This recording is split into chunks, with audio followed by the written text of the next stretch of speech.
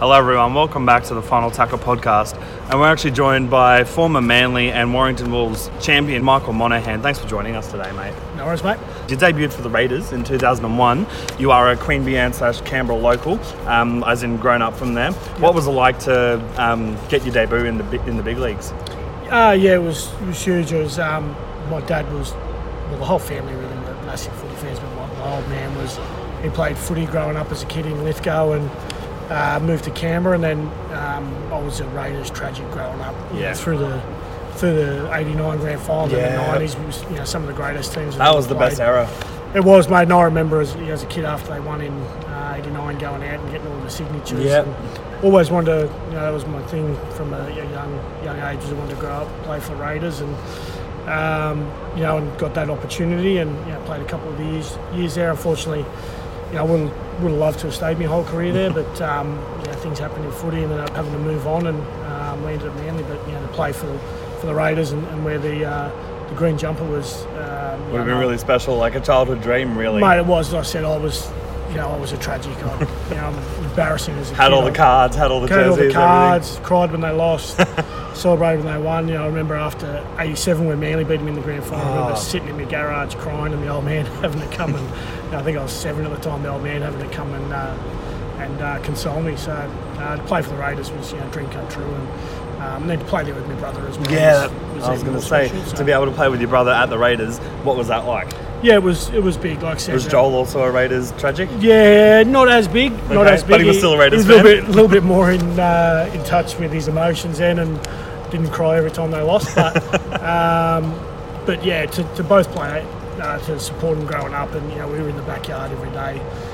The old man coached both of us at certain stages, so I had a sister that worked in rugby league as well, so it was right through the family. Everyone was mad for the game, and the Raiders especially.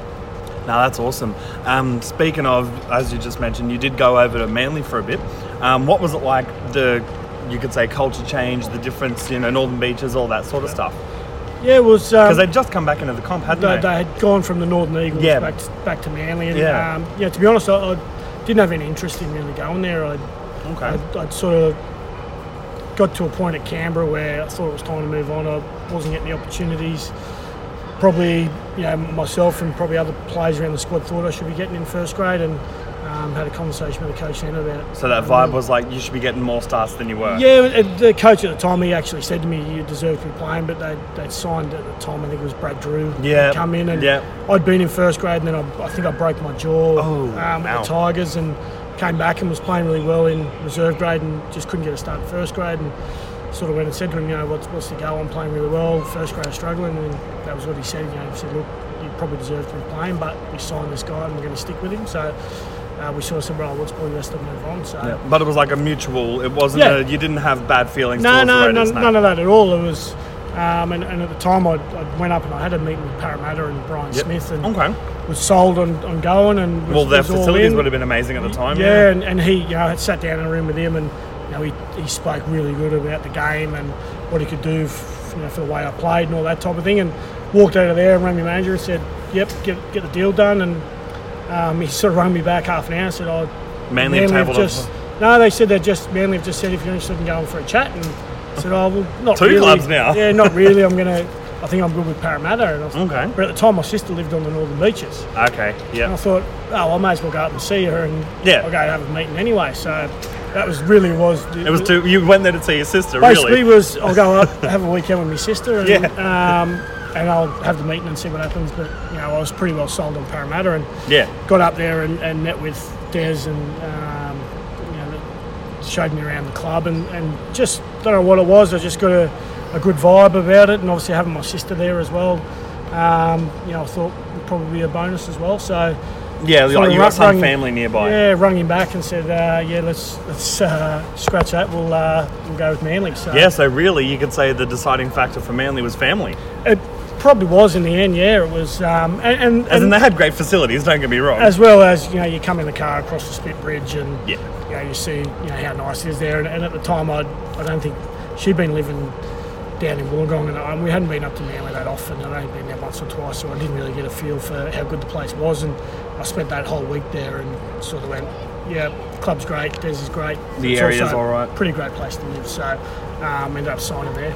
Yeah, no, that's awesome. And that's more or less where, I mean, as we said, you did get your start at the Raiders, but your career sort of flourished at Manly a bit. You had a lot of game time. You then went over to the Warrington Wolves in the UK. You won 3 Challenge Cups, which anyone who's listening to this episode, the Challenge Cup is held in almost more higher regard than a grand final win over in England. What was it like to be part of that team in general, and also to get the Challenge Cup wins at Wembley? Yeah, it was great. I mean, we'd come off the back of the grand final in 07 where we'd lost to Melbourne, and we'd sort of been, yeah, well, it never happened. So True. Well, so to tangent off real quick, but are you kicking yourself that you didn't stay one more year for the 08? No, and I actually knew this question had come, and it was... Sorry. I've been asked by that many Manly fans. I can imagine, yeah. And even I've had Manly fans pull me up, and they were disappointed for me that I wasn't there. Cause, very unfortunate, yeah. I was sort of part of that build-up, and we'd lost in 07, and to be honest, I thought I would be. I thought I'd be disappointed, but I never really have been. And in fact, I come back, our season finished over in England, and I came to the grand final, and I actually ended up on the Mad Monday with all the Manly boys. Oh, that's awesome. Yeah, and then I think we went to Vegas after. So it wasn't a case of... I was actually really happy to see the boys win, and guys like Michael Robertson and Mark Bryan, who were there, I'd actually had a part, and I'd played with them at the Raiders, both down in Canberra, and was sort of part of getting them to Manly. So, mate, there wasn't one bit of jealousy. You were part of the foundation of what was to come. I certainly don't feel like I was part of winning it, but I certainly felt like I was part of getting them to that point. Yeah, for sure. I was there with Stewarts and all those boys and Watmo and those guys that really developed into from good players to great players, world class players. Yeah. So, mate, like I said, I was at the game cheering the boys on, and ended up having a couple of days on the beers with them after. So that's honestly that's awesome. And so tangenting back into Warrington and the Challenge Cups, what was it like, first of all, going over to the UK in general, because it's a whole other ball game, excuse the pun, and in general, playing the game and winning the Challenge Cups? Yeah, it is different over there, and that's part of the thing. Like, it would have been great to have been back here and played in 08. Whether we would have won, whether I was here or not, who knows? You don't know how things end up, but. To go over there, and it's a different kind of footy, it's a different kind of lifestyle, and the fans over there are they're crazy. one-eyed, and it's so much different to Australia. It's I played in the grand final here in 07, where there was I think 90,000. But the year when we won our first Challenge Cup, the 09, we played a semi-final against our local rivals, Wigan. And it was at Widnes. They played a neutral ground. Yep. But there was 12,000. And it sounded more the atmosphere in that game was the best I've ever played at. Wow. And I played 3 Challenge Cup finals at Wembley, 2 grand finals at Old Trafford, and a grand final in the Olympic Stadium. And the atmosphere at the semi-final. Because I think Warrington hadn't been to a final in 35 years. So that was the game to get us there. And it was against our local rivals, and they were favourites, and there was such a build-up to that game. And then, I remember just at the end of that game, it was chaos. Fans, like I said, fans over there. They got flares and everything over there. Yeah, it's different. Australia, people go and watch the game and they appreciate the game, but over there, for that game, for 80 minutes, both teams' fans were singing. We're doing chanting and all that. And what's the best sledge that you remember hearing of your time over in England? It can be a chant, it can be a sledge, whatever. To be fair, it was when my brother had come over. He'd obviously come over in less than great circumstances, and the fans always had some pretty good ones with him. The old chants and barking and all that type of thing. But the fans over there, it really is. It's a different atmosphere, and it brings something special to the game. They are really passionate. I was saying, my first year at Warrington, we'd sort of come over and we turned up, and they had a club car for me, which is, for some reason, they gave me a yellow convertible. I don't know why in the north of England you get a yellow convertible. It had this yellow convertible with my name down the side of it. For the first half of the year, we were on fire. We were winning games left, right, and centre, and I think at the time I was halfway through the season. I was the favourite for the Man of Steel over there. Yeah, which is equivalent to like Dally M. And we used to have, where I lived, there was about 3 pubs right opposite my apartment. Yep. And first half of the year, when after a game, I'd drive past these pubs and all the fans would be in there, and they'd all stand and clap me and cheer me as I got back home. Oh, that would have been awesome. Game. Yeah. And then the second half of the year, my old man had come over. Okay. They'd come for the back end of the year just to see me. And back end of the year, we just struggled. The team really fell apart, and barely won a game the back end of the year. And we played, you didn't get the claps? We played one night and we'd lost by 30, I think it was. And my old man had come to the game in the car with me, and as we were driving home, drove past the 3 pubs, and I was getting fingers and booze and people telling me to do things. Yeah, to get back to Australia. And I remember I got home, and I'd take my footy pretty serious. 1 second. Yeah, and I'd take my footy pretty serious, so I was pretty downbeat about it. And I remember I got up the next morning and was getting ready to go to a recovery session. And my mum and dad had been staying with me in the apartment, and said to the old girl, I said, "Where's Dad?" She said, "I don't know, he went outside about half an hour ago." What's he going? I walked out, got my bag ready, and get down to my car. My old man was on his hands and knees peeling the name off my car, Michael Monaghan, Warrington Wolves, off the side of my car. Because he'd been in the car, obviously, and seen the abuse I was copping. So, but it, in one regard, it tells you how passionate they are. Yeah, sometimes it did spill over, which would also kind of help you get up for games and stuff. It did, and exactly when you're winning it, it makes it even better. It's how passionate the fans are, and we had probably a year and a half where we were really up and down. Just dominated. And part of it is the passion is just because they're so desperate to have a winning team now, and they hadn't had it in so long.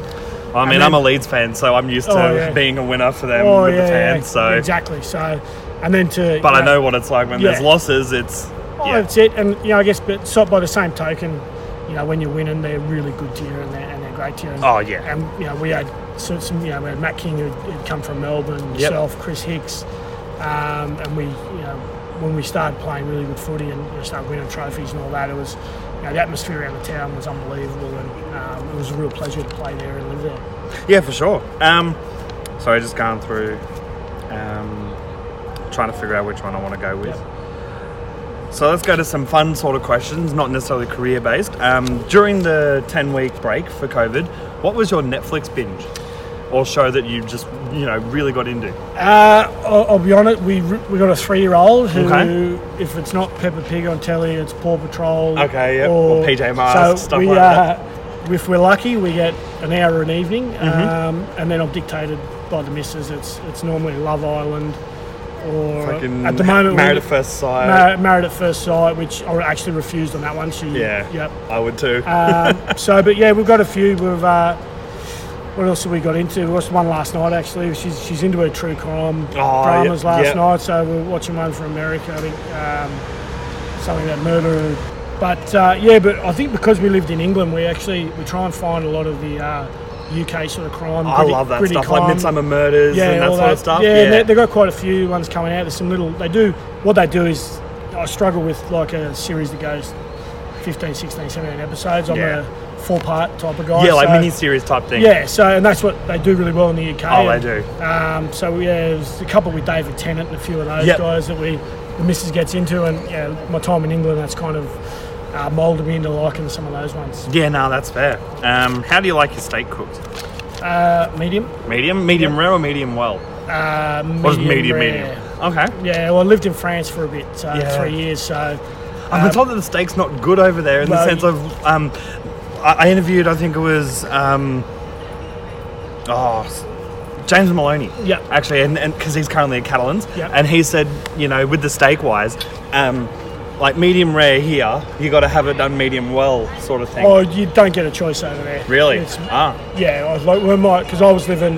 Me and my wife got married in Oz after I retired in 13, and then just work circumstances. The best job in coaching that was available after my retirement was in France. Yeah, it was Catalans. Yep. Yeah, and she just got a promotion at work in England. So we literally got married. I flew to France. She flew to England, and for the next 3 years, we sort of saw each other every second weekend. Oh, shit. And so when she'd come over, we'd go out to dinner, and she likes her steak well done. And go to a restaurant. And so the wrong way she likes it. Yeah, so you'd ask for steak well done. They'd bring it out, and she'd cut in and send it back.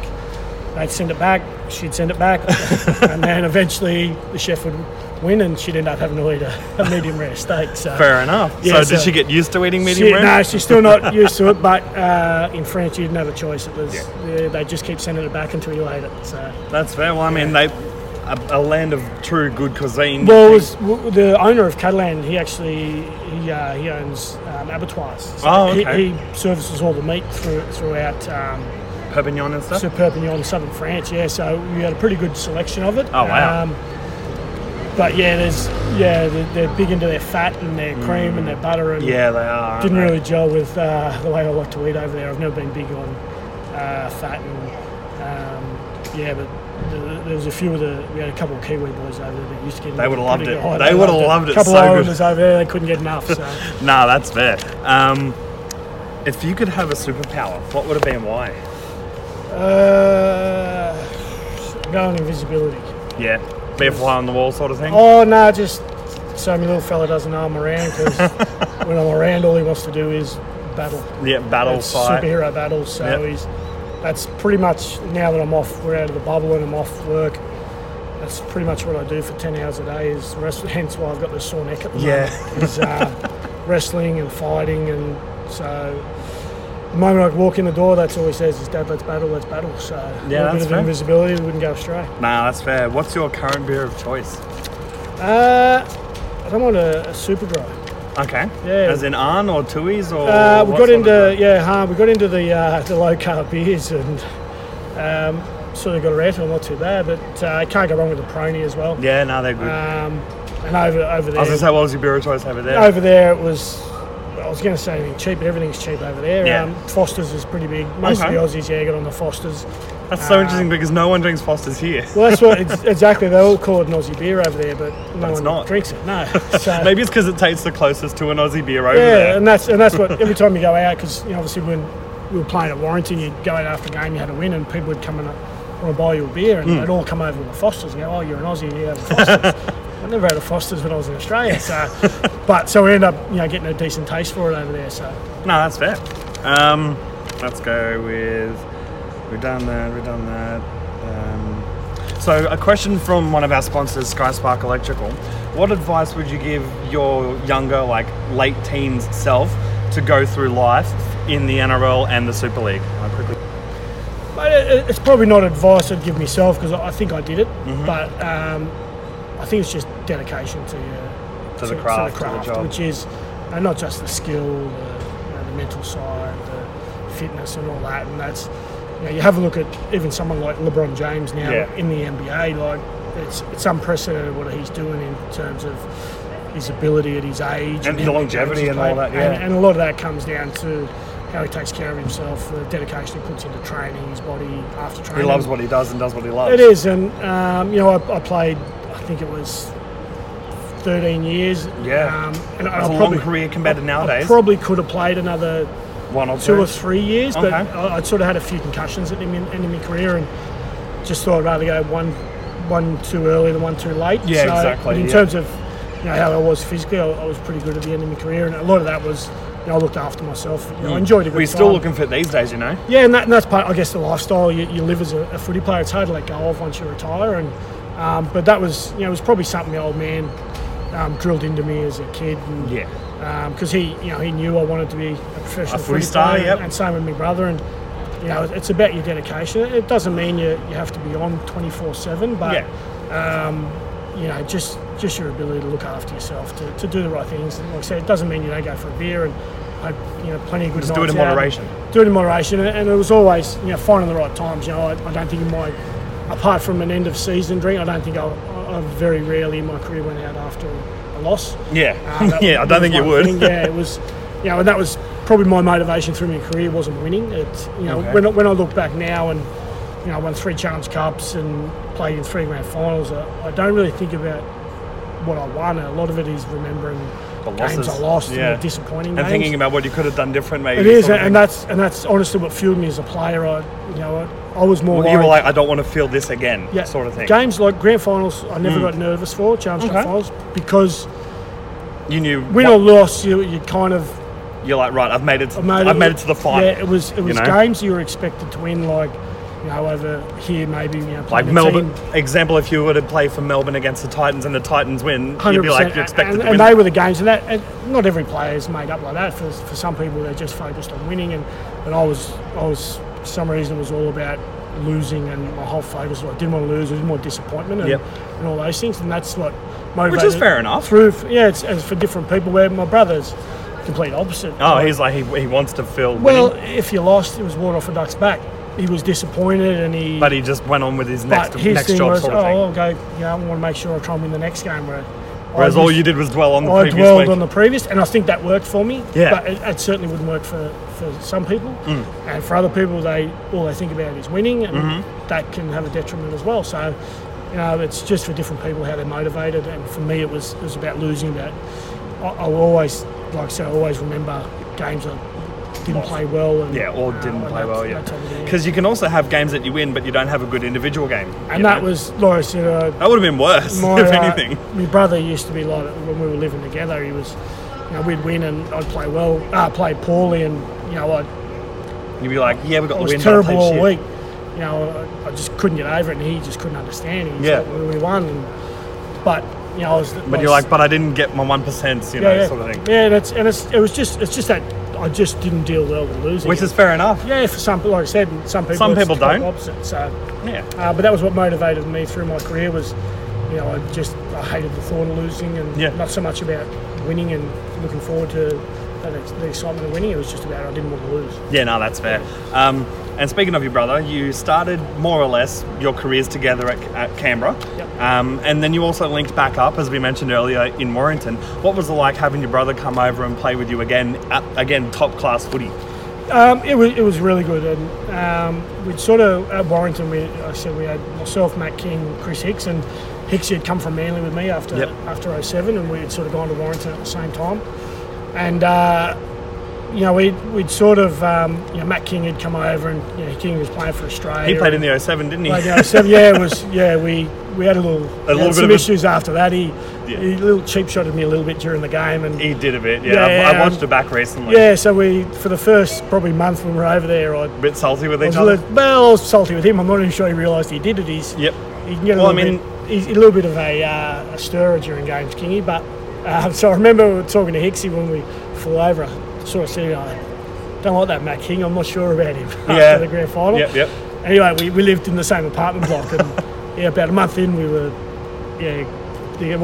pretty tight by then. And what Hicksy said to him, did Monas tell you he's not happy with you? So he didn't realise he had done it, to be honest. And, we got to that. So we got over it pretty quick, and then we ended up having 4 great years over there. 100%. Like in those 4 years, you won 3 Challenge Cups, more or less, across 5 years. Played a couple of grand finals. And like I said, then we had Hicksy, who was one of my best mates, and to go over there with him was, it would have made the move over there easier. Experience the culture, experience the different rugby over there, and for him, he'd probably come over, I would say, underrated.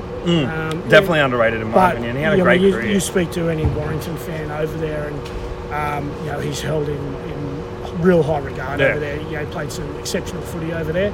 You also played with Adrian Morley over there. Yeah, he's a machine. What are your thoughts on him as a teammate and as a person?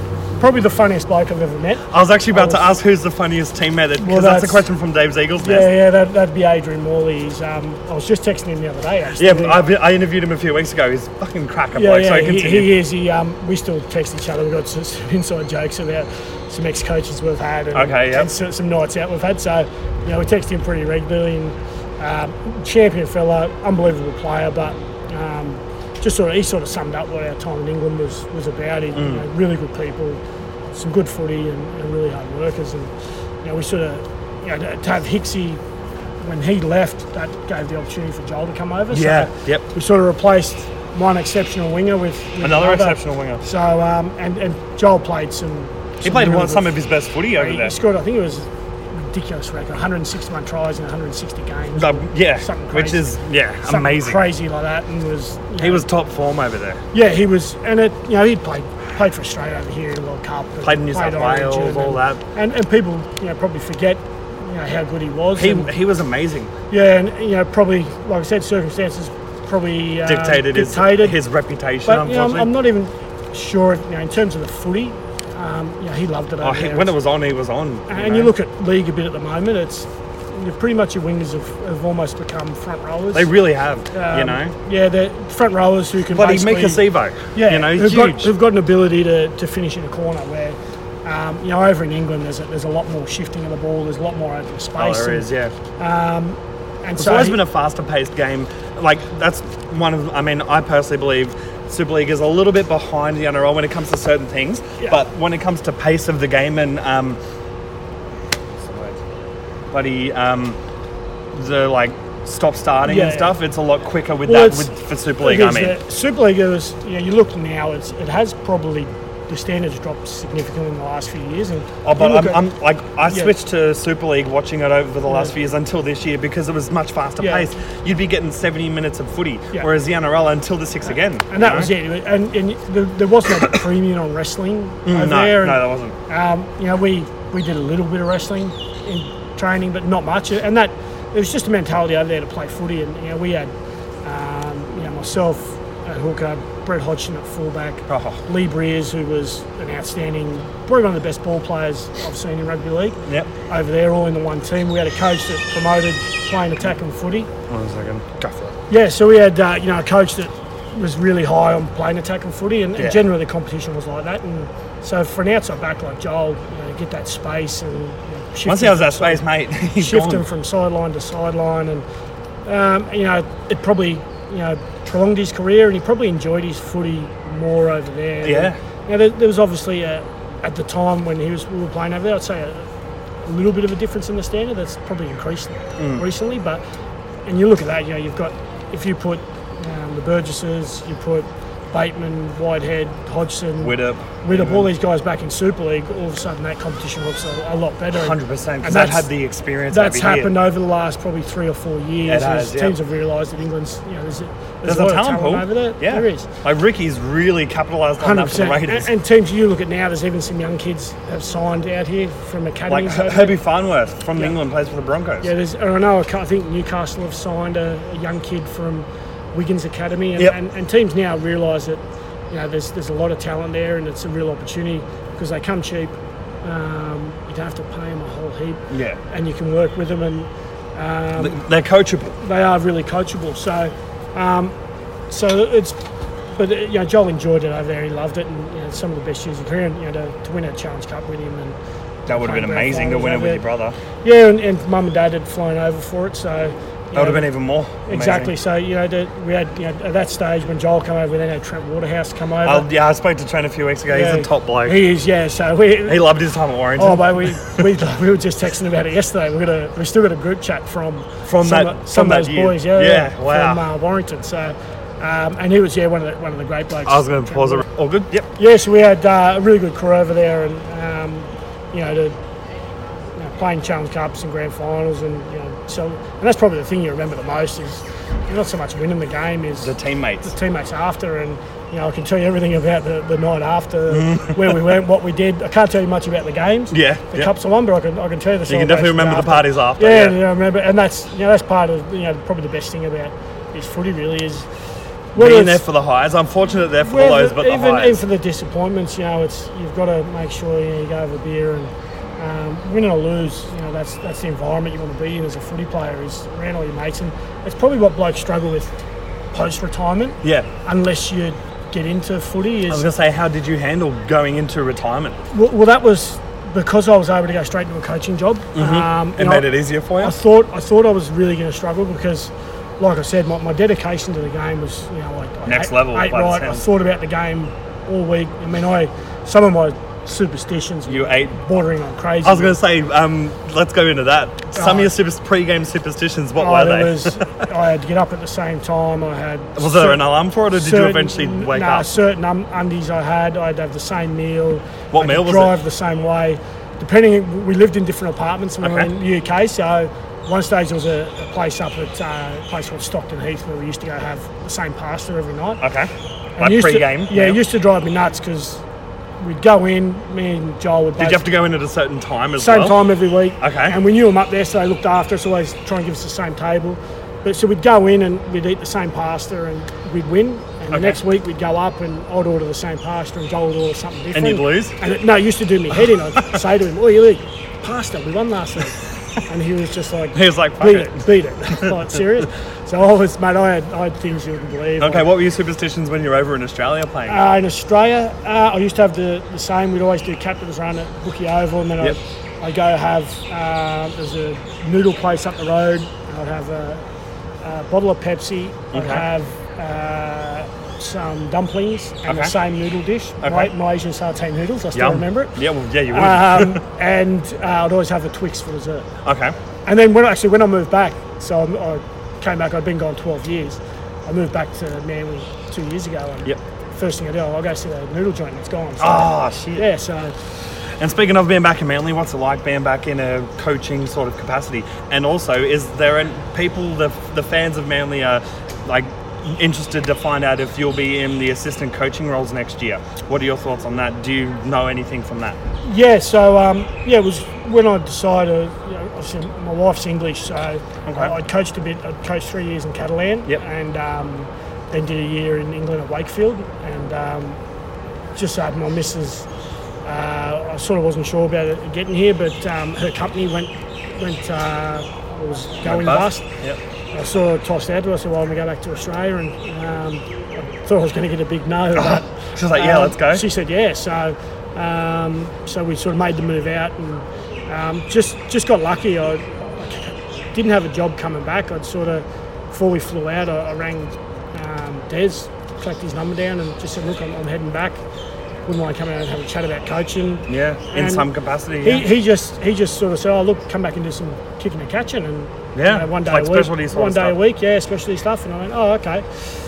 So I sort of come back and thought, all right, well, I'll do that, and then I'll try and get something doing something else. And so Des said, well, come and see you when you get back. And I went in, and he basically said, oh, I've got a full-time job for you. And sweet. Working with the back five, kicking, catching. And, what was the pathways at the stage, which was working with the young kids. The academy sort of kids equivalent. And probably about 2 months in, I was doing so much with first grade. We sort of couldn't go with the pathways, and basically just been working with first grade ever since. So. And are you hoping to get an assistant type role next year? I'm assistant next year. So sweet, so it's confirmed. Yeah, so it doesn't really change what I've been doing. No, that's fair. But it's I guess an official title. Yeah, official. So we look after, myself and Chad do the attack, and then sort of obviously help out with the defence, and I do a bit with the kickers and the catchers and the halves a bit. So we've got a really good coaching crew there. We had Cardi, who's unfortunately leaving now, but off to the Broncos. Myself, Chad, and the analyst Mick Coolin. We've got a pretty good crew there. I was going to say, what are your thoughts on how Manly's year went, minus the injuries, because injuries can't really help a season. No. But what are your thoughts on that and the hopes for next year? Oh, it's obviously disappointing. It's. I mean, I go for the Broncos. Yeah. So. And it is, and obviously injuries did play their part, but we weren't good enough in some other areas, and definitely some areas we need to get better. But I think most people have found it's been an odd year, and it has. It's been a COVID year as well. COVID year, and you look, a fullback played I think 5 games, 5'8" played half a dozen games, if that. We lost our starting hooker for the whole season. Yeah, and then you lost, Joel Thompson for a bit, And again, it's not an excuse, but it's not. But it definitely doesn't help, especially in a year where pre-season where you need health disrupted, and you've kind of needed health. And you look at someone like Penrith. They've only had like 1 or 2 injuries the whole season. Really no long-term injuries, and but you look at a team like Canberra, they've had some injuries and look at them. They're in the prelims. So we need to be better, but I think if you look at Desi's record, it's not often he has down years. It's been. I spoke to Donnie Singe a few weeks ago. He's been there since I think 04, 05, something like that, and it's his 4th year that he's not made finals with Manly. We look at that's a good record. The other day, and his list goes grand final, semi-final, final. Yeah, like it's like I think the 4th time Des has never made it as coach. Yeah, so which is amazing. So I'd expect obviously a bounce back, but we've got some work to do, and but I know we're looking forward to it, and. Last year will sting a lot of the players, and I know it's stung the coaching staff. So, there'll be some motivation there to get back. Especially after the year before, where we probably had a similar amount of injuries the year before. And still, we're unlucky against South in that. I was got into the finals. Yeah, and beat Cronulla, and we were under strength. We were missing a whole heap of talent, and then we're 10 minutes to go. We're leading South, and a couple of controversial calls. So quite easily we could have been one game away from the grand final. Easily, And speaking of one game away, we're into the prelims this weekend coming up. Who are your tips for the games? Penrith versus Rabbitohs, and it's Raiders versus Storm. I think Canberra. It all depends with Melbourne whether Munster plays. That's that, and I just. Raiders have had the edge over the Storm the last year and a half. They've only lost one out of the 4 games they've played against them. And they're saying the Roosters, they were arguably the better against the Roosters. The Rays were arguably the better team in the grand final. Beat them earlier this year under strength and then knocked them off. So Canberra have a habit of when they've got someone, and it's the style of footy they play. They're very direct. They don't complicate things very much. They play it easy, simple, run the ball. It is, footy. and you have a look. I think this year they threw 600 less passes than us. Yeah. And were really effective. So it's they've got a style of play that works, and it's a style of play that if an opposition struggles with it, it's really hard to adjust to it. So, I don't know. I think it's up at Suncorp, so that could also be a factor. But I'm tipping the Raiders, and I'm also tipping Penrith. As much as I want the Rabbitohs to get there, because they're a dark horses these finals. But I reckon Penrith will be too strong. I'd like to see Penrith win. I think they deserve it. Wouldn't it be great to see a Penrith Raiders grand final again? Yeah, back to the 90s. So. It's been 30 years since the 1990 grand final. Maybe history is repeating itself. It will. But the one thing is Melbourne more than any other team will come prepared. Oh, 100%. 100%. Again, the big X factor is whether Munster plays. You've got Cameron Smith there, who's arguably the greatest player who's played. And Munster's one of the best players in the competition. He's one of the best up and comers. Yeah, and if he's firing, he is a difference maker.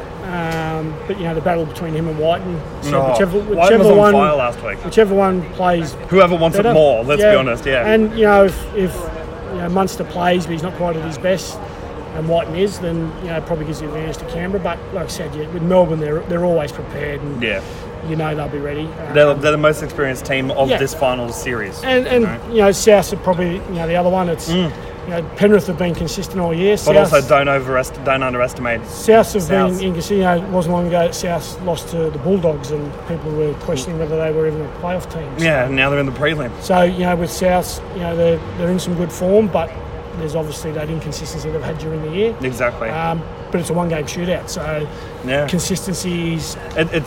When it comes to these types of finals, the prelims and the grand final in particular, it doesn't matter the consistency or the form. It's literally there's one team that's better on the day. You look at Melbourne. Melbourne have been the most consistent team every year pretty much for the last 10 years. They probably haven't won as many grand finals. As they should have. There's been a few minor premierships, but they haven't even made the grand final, I think. Exactly, yeah. I spoke to Beaver. Consistency in a one game, once you get to the playoffs, that consistency is not as important. And South's that type of team on the other side that, if Penrith have been consistent, but if South play that game where they're really hard to handle, then... Yeah, exactly. Like I spoke to Beaver, he said he played in the 95, 96, 97 and the 07, 08 grand finals, only winning 2 of those. Yeah. And he said, you can have the best form all year, but when it comes down to the grand final day, one team's going to win. And sometimes it is just like those Melbourne teams that were super consistent and just couldn't quite get over the hump. Yep. Sometimes it's just having those plays that are a little bit different, which is now Munster. They've got that Munster. South have Cody Walker. Yep, Adam Reynolds. If he was there. And sometimes that trumps consistency, and especially in a one-game playoff. If it was a 3-game series like the NBA or baseball, it'd be a bit different. You'd go, okay, I'll back Penrith, but in a one-game like the first game, you could rest your players if you needed. One-game scenario, it's sometimes it's those players that are a bit out of the box, Cody Walker, those type of players. And whilst Penrith have that really consistent grind-out team, you probably look, they don't have that one standout bloke that can do something. That can do everything. They don't have that Tedesco. They don't have. No, but over a long season, that's a bonus. Possibly in playoffs, that can hurt you. But I think I'd still take Penrith. Yeah. Well, I honestly hope it's a Penrith Raiders grand final, because that'd be nice. Yeah. Personally, I reckon you'd love it because Raiders, but at the I've got a little bit of. Whilst I'd like to see Penrith win, I might change it here. Yeah, go for it. John Cartwright's young fella plays for South. So, he does, doesn't he? Yeah. So actually, I'll change that. I want South to win. Okay, so, fair. Yeah, I think Penrith will, but I'd like to see South win. Just so Cardi can see. Realistically, Penrith, but hopefully, you see Young Boat playing a grand final. Which that'd be great. Which would be great for him. So. Yeah, for sure. And I guess that about wraps it up. One last bit is: do you have any advice for any youngsters who'd love to make it in, the first grade big league one day? Yeah, like I said before, it's just being committed to what you're trying to achieve. It's being prepared to work hard at what you do, and that's the biggest thing. Whether it's rugby league, basketball, baseball, there's the blokes that have longevity and are the greats. It's their attention to detail, it's their consistency, and every sport has those players that bubble up and look like they're going to be superstars but it's their consistency to the small things where they end up having these short careers, and that's what I think it is. It's just having that consistency to your preparation, your detail, to even just to your enthusiasm for the game. Yeah, for sure. And you can see even like Cameron Smith now is into his 400 game. Yeah, you can he still has that enthusiasm for the game and the contest and for. Well, by the end of he's done 18 seasons. Yeah, something like that. You've got to have the fitness, but also you've got to still love what you do. 100%. That's that. Coming out consistent for the enthusiasm of the game. Yeah, for sure. And that wraps that up. So thank you very much for joining us here.